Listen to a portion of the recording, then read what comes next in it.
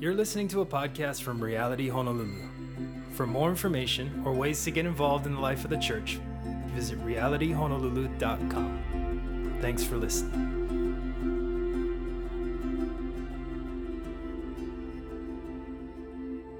We are getting into the Word of God this morning. So why don't you turn with me to Exodus chapter 1. So Exodus chapter 1, second book of the Bible, so not too hard to find. We are going to be going through the entirety of chapter 1 today. And so I'm going to be reading out of the NIV, but if you're there, you can go ahead and join me, then we'll pray. Exodus chapter 1, verse 1. These are the names of the sons of Israel who went to Egypt with Jacob, each with his family: Reuben, Simeon, Levi, and Judah, Issachar, Zebulun, and Benjamin, Dan and Naphtali, Gad, and Asher.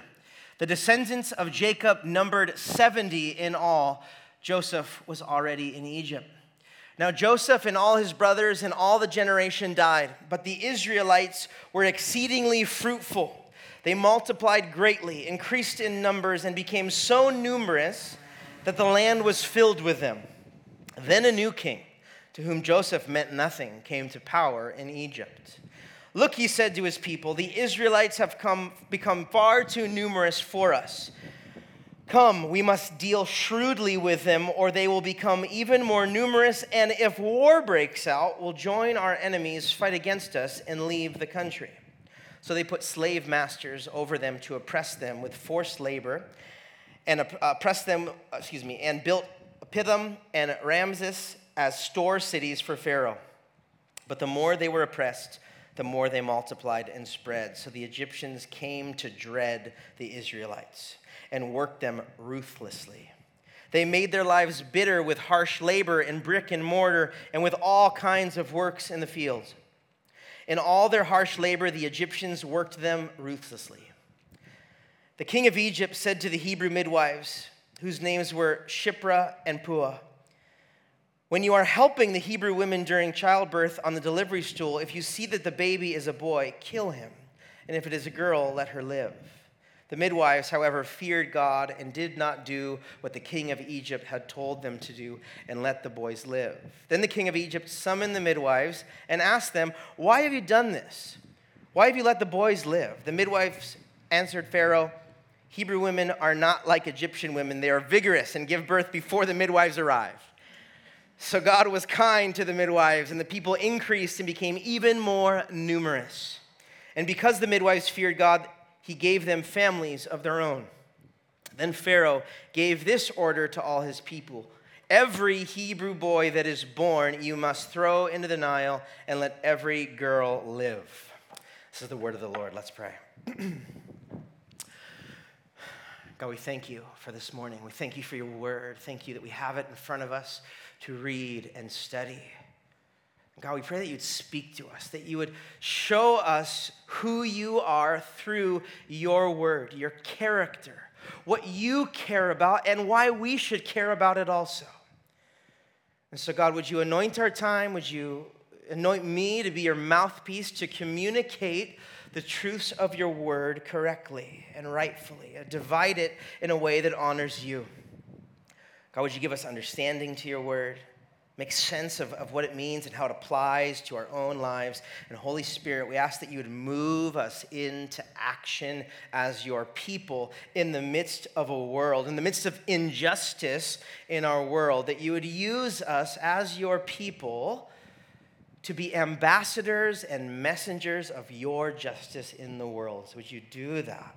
We pray these things in Jesus' name, amen. Well, if you're here last week, we did somewhat of an intro into the whole book. If you weren't with us, I really encourage you to go back and listen to that and check it out just to give a greater understanding of where you're at.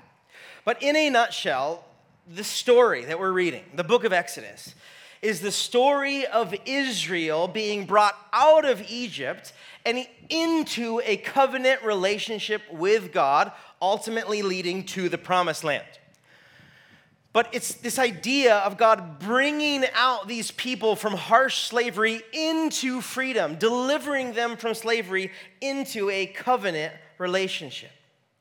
And in Exodus, in order to fully understand what's happening, especially in this first chapter, it's important that we go back to Genesis. Right? There's a little bit of a footwork that we need to do. Because when you're reading chapter 1, specifically when you come to verse 7, our text this morning, when it says that the Hebrews or the Israelites were exceedingly fruitful, or they were fruitful and multiplied. If you know the Bible at all, if you've read the first few pages of the Bible, this should remind you of the very thing that God told Adam and Eve, told humanity that he desired for humanity. This is intended. The writer is intending this to set off an alarm in our minds or cue us to go back to the beginning of Genesis and be reminded of how God created the world, like his vision or his intent for humanity. Genesis 1, 26 through 28, I'll read it for you. This is the creation story. This is the narrative of how the world came to be. It says in verse 26, "Then God said, 'Let us make mankind in our image, in our likeness, so that they may rule over the fish in the sea and the birds in the sky, over the livestock and all the wild animals, and over all the creatures that move along the ground.' So God created mankind in his own image. In the image of God, he created them, male and female, he created them. God blessed them, and what did he say? 'Be fruitful and increase in number. Fill the earth and subdue it. Rule over the fish of the sea and the birds in the sky and over every living creature that moves on the ground.'" This is God's design. God's design is that man and woman would co-rule with God over creation. They would rule over the birds and the animals and humanity. God's design for all of humanity was meant that humans would flourish. They'd have babies, lots of them. They'd have families. They'd grow and they'd multiply and they'd continue to enjoy God and all that God had made. This is the intent for every human. This is God's desire. I've made man and women, they're in my image, and a part of that, my plan for them, is to have a lot of babies, to have families, to grow, to create culture, to flourish in my image, to enjoy me and all that I have made. But unfortunately, you know that Eden was short-lived. Right? That's Genesis 1. By Genesis 3, right after that, Adam and Eve, what do? They sinned against God. They rebelled against his plan. Sin entered the world, and God's design for human flourishing was forever marred and changed, and we are dealing with it today more than we ever have, maybe. God's perfect design for humans to flourish in his image in the world as man and woman was ruined. And we're still feeling the effects. But if you read on in Genesis, man, things got pretty horrible at times. There's utter depravity. Lives are ruined. They're being devastated by sin rather than flourishing. Rather than enjoying God the way he intended, things are a mess. Things are a mess. They're horrible. People are not flourishing. But what God did was he decided to make a covenant with a man named Abraham.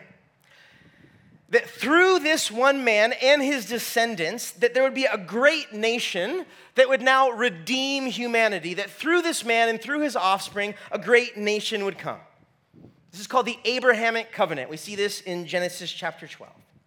And what God did was he saw the depravity of humanity. He saw how horrible it was. And he promised Abraham that through his family, through that group of people, that God would be seen. That they were to live differently. They were to represent God and show the world who he was through their actions and their lives. That Abraham and his offspring, these people were the children of Israel.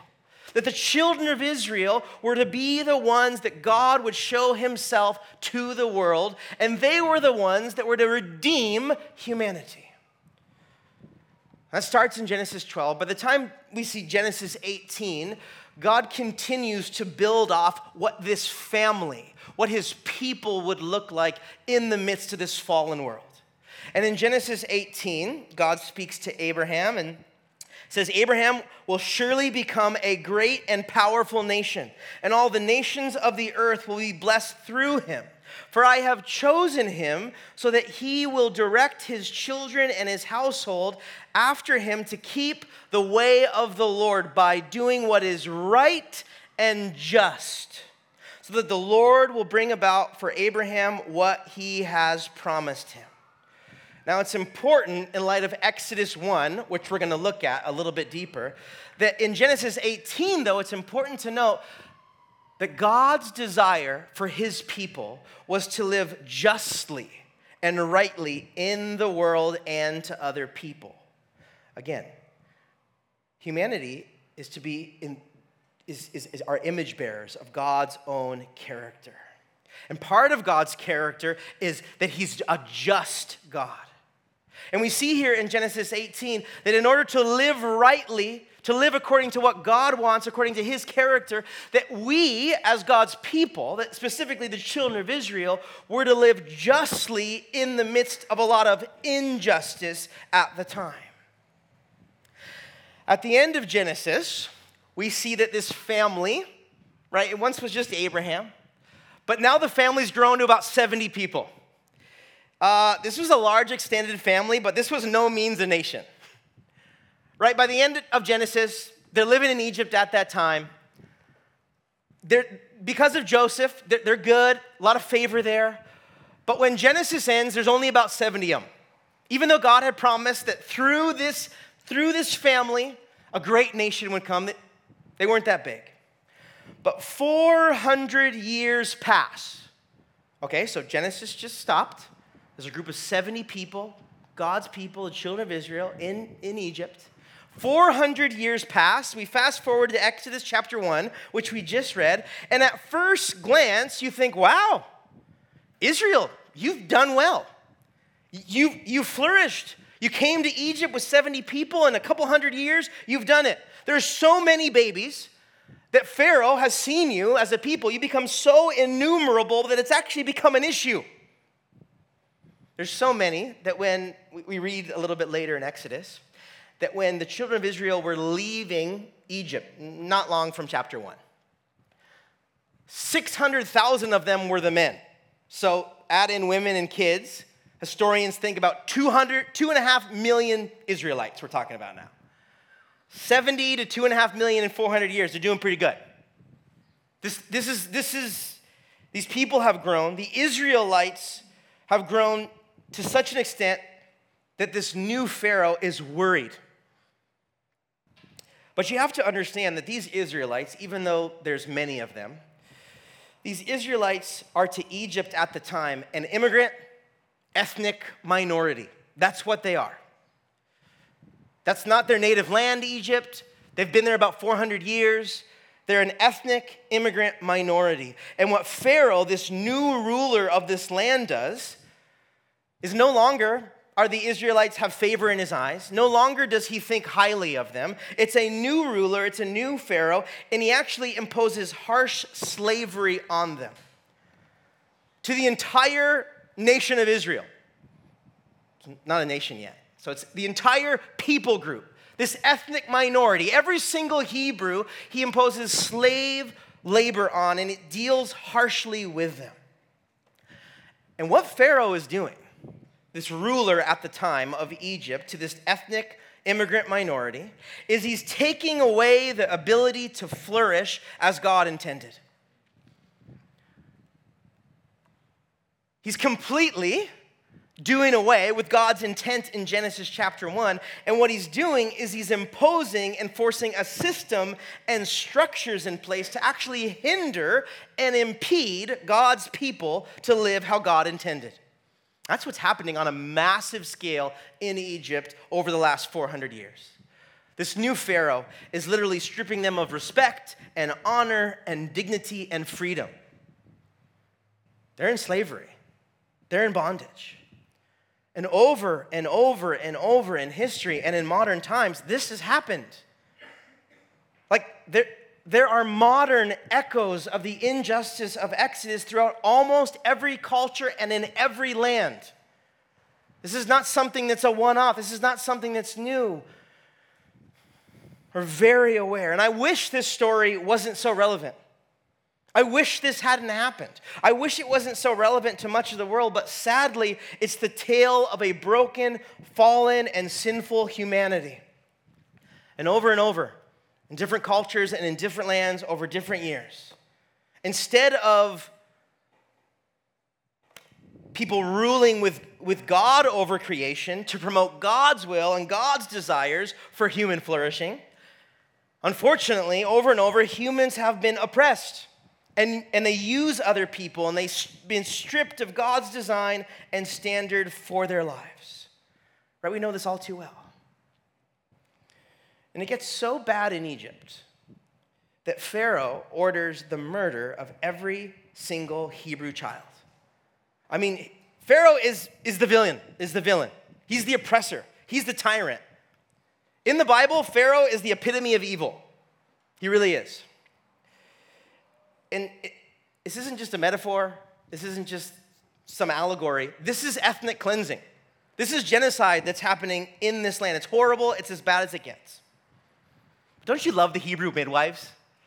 When Pharaoh says, hey, you got to kill all the kids when they're born, they're like, oh, the Hebrew women are just too vigorous. They're too fast.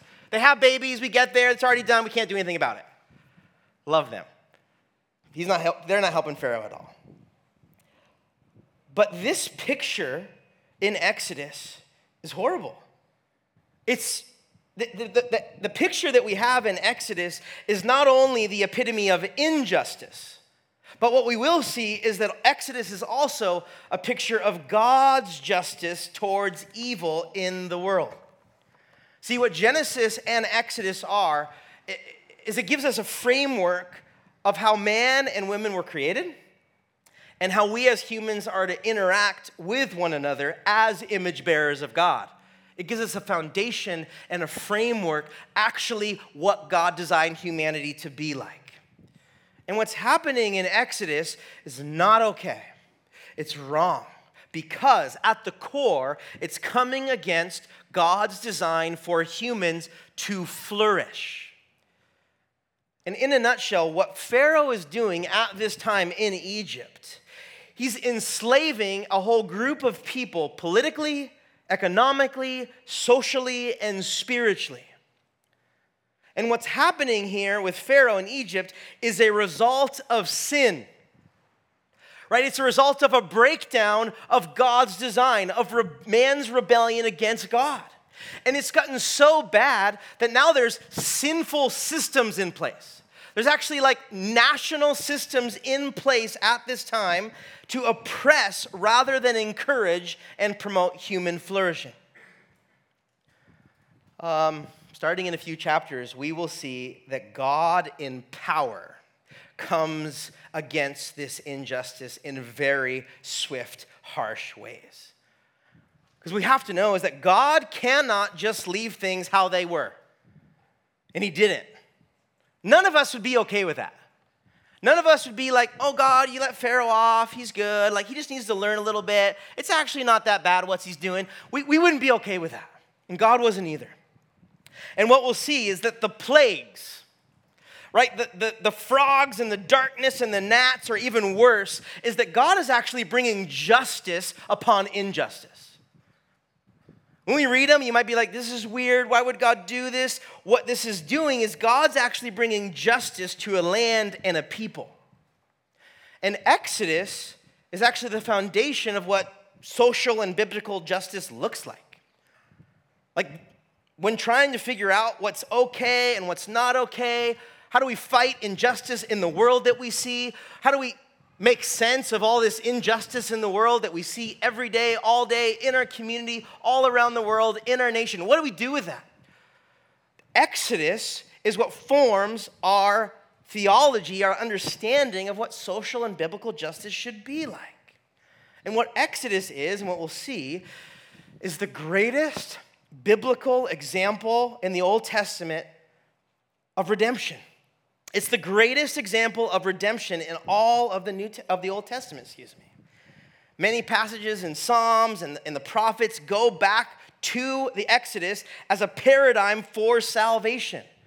Much of the Old Testament is pointing back to this very story to show us what it means for God to be just in the midst of injustice and free a people and give them life once again. And when God frees the Israelites from this 400 years of slavery, when he frees them, when he acts with his justice upon Pharaoh, for the first time ever, these people, this nation, these 2.5 million people, for the first time are freed to live the way that God intended for them. And for the first time, they are reconstituted as a nation. That the Abrahamic covenant actually comes to pass when they're freed out of bondage. They came as a family to Egypt and they'll leave as a nation. And for Jews, this is the story that defines their very existence. The rescue that made them God's people is the story of Exodus, is this redemptive justice that happens in their midst. And again, Exodus' story is a picture of our own sinful condition. The Exodus story is our story. We too once were enslaved and in bondage to sin. The New Testament connects Exodus language to our own sin. These words are echoed in the New Testament concerning our sin, that we once were under the yoke and oppression of our slave master being sin. And sin prevents us from living into God's design. And so in the same way that the Egyptians were oppressed under Pharaoh, we too were oppressed under our own sin. But God freed us out of that into a relationship with him in the same way that he freed his children out of Egypt to have a relationship with him. Romans 5:6-11 tells us, "For we know that our old self was crucified with him, so that the body that was ruled by sin might be done away with, that we should no longer be slaves to sin, because anyone who has died has been set free from sin.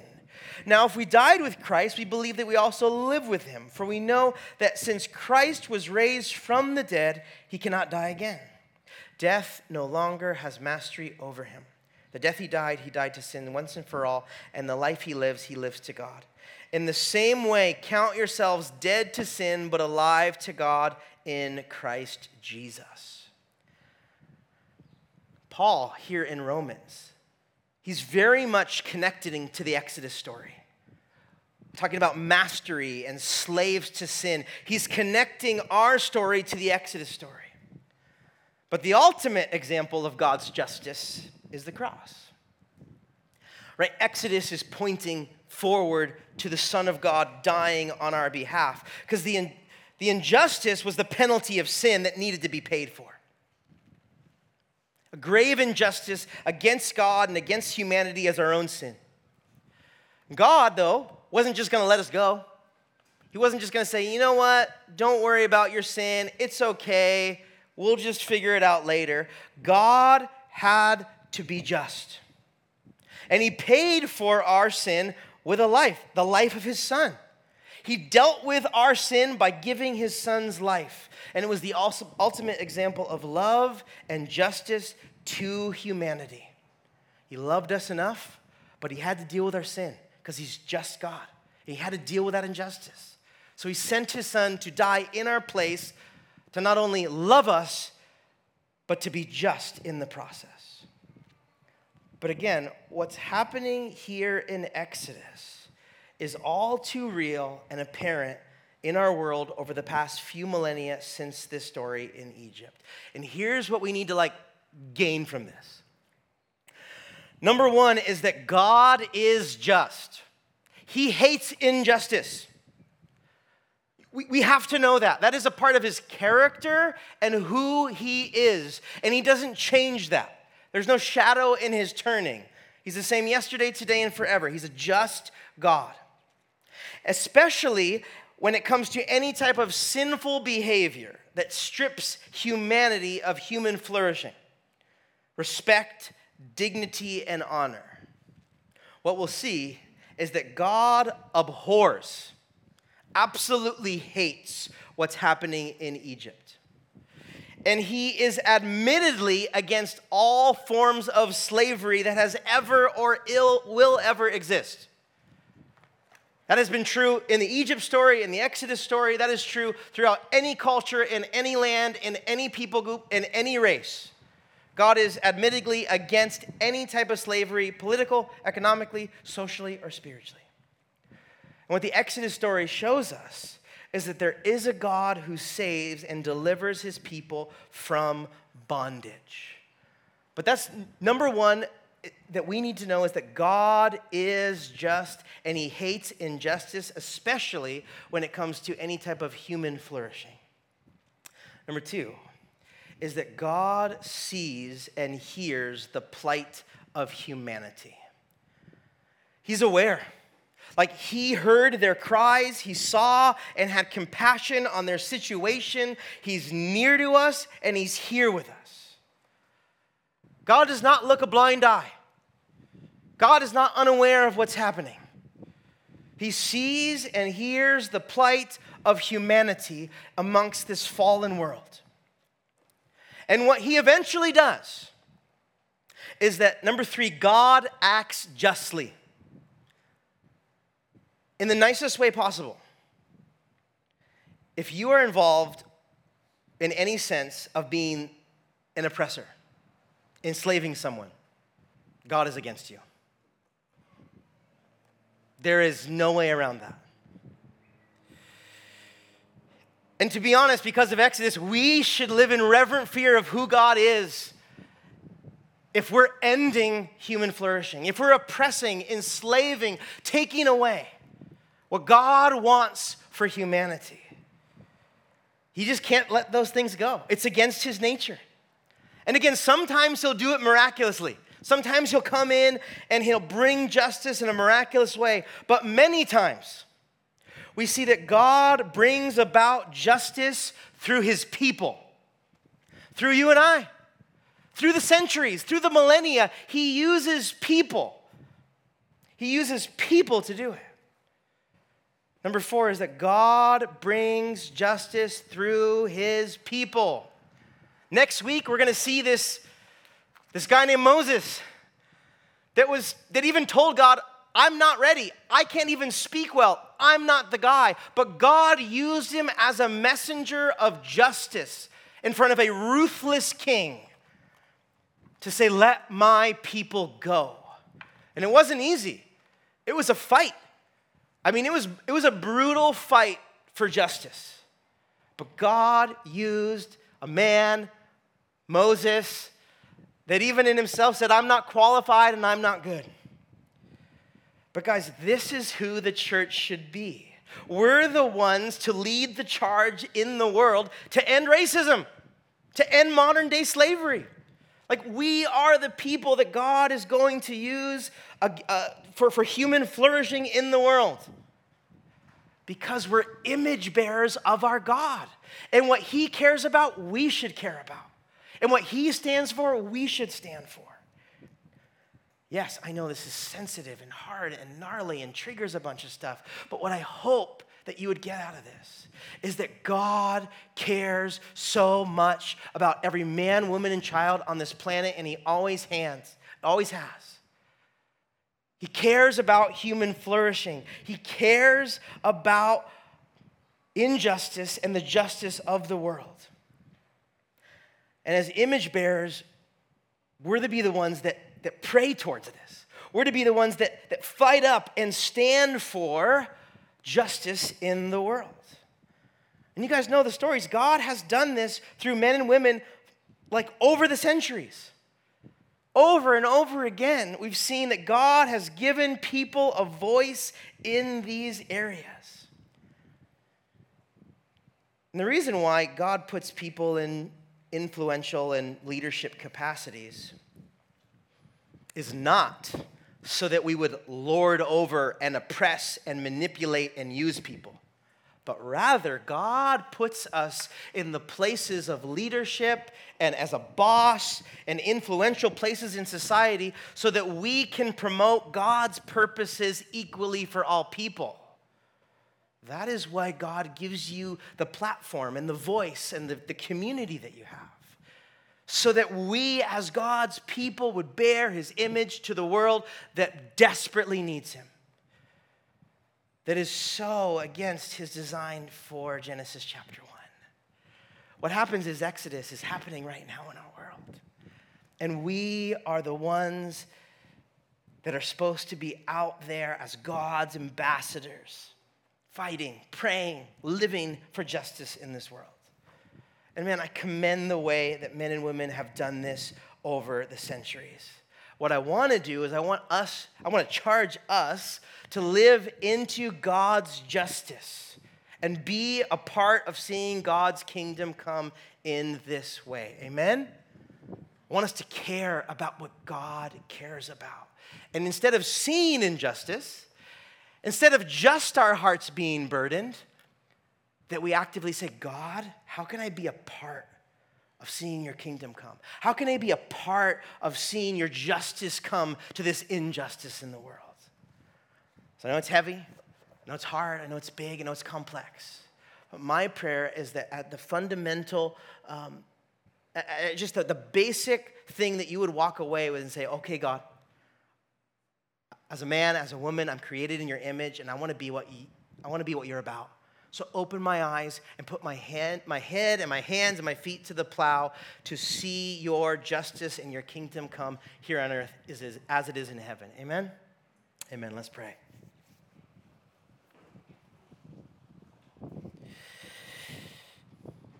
God, thank you. Thank you that you are a God that cares about every single person.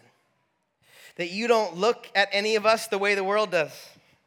You look at every single human as your beloved, as your creation, as your son and daughter, as what's most precious to you. God, we want to have your heart for the world around us. We want to have not only your heart, but God, we pray that you would empower us to be your people. To be your people that live rightly and live justly in the midst of a really unjust and unright world. And God, we'd be naive to say this is easy or simple or not complicated. This is so complicated. And it involves humans. And so, God, we need your help. We don't admit to be like we have all the answers and we know how to do it right. And God, we need your help. We need you to lead us every step of the way. We need you to give us the words to speak. We need you to move us and lead us by your Spirit. But God, we don't want to just sit down and let the world pass us and don't do anything about it. We want to be, with love and grace, we want to be your ambassadors. We want to be your people to represent our God to this world who so desperately needs you. And so, God, as we worship you now, we want to worship you because you're good and you're God and you're just and you're loving and you're caring. So, God, we worship you now for who you are and what you've done because you're good.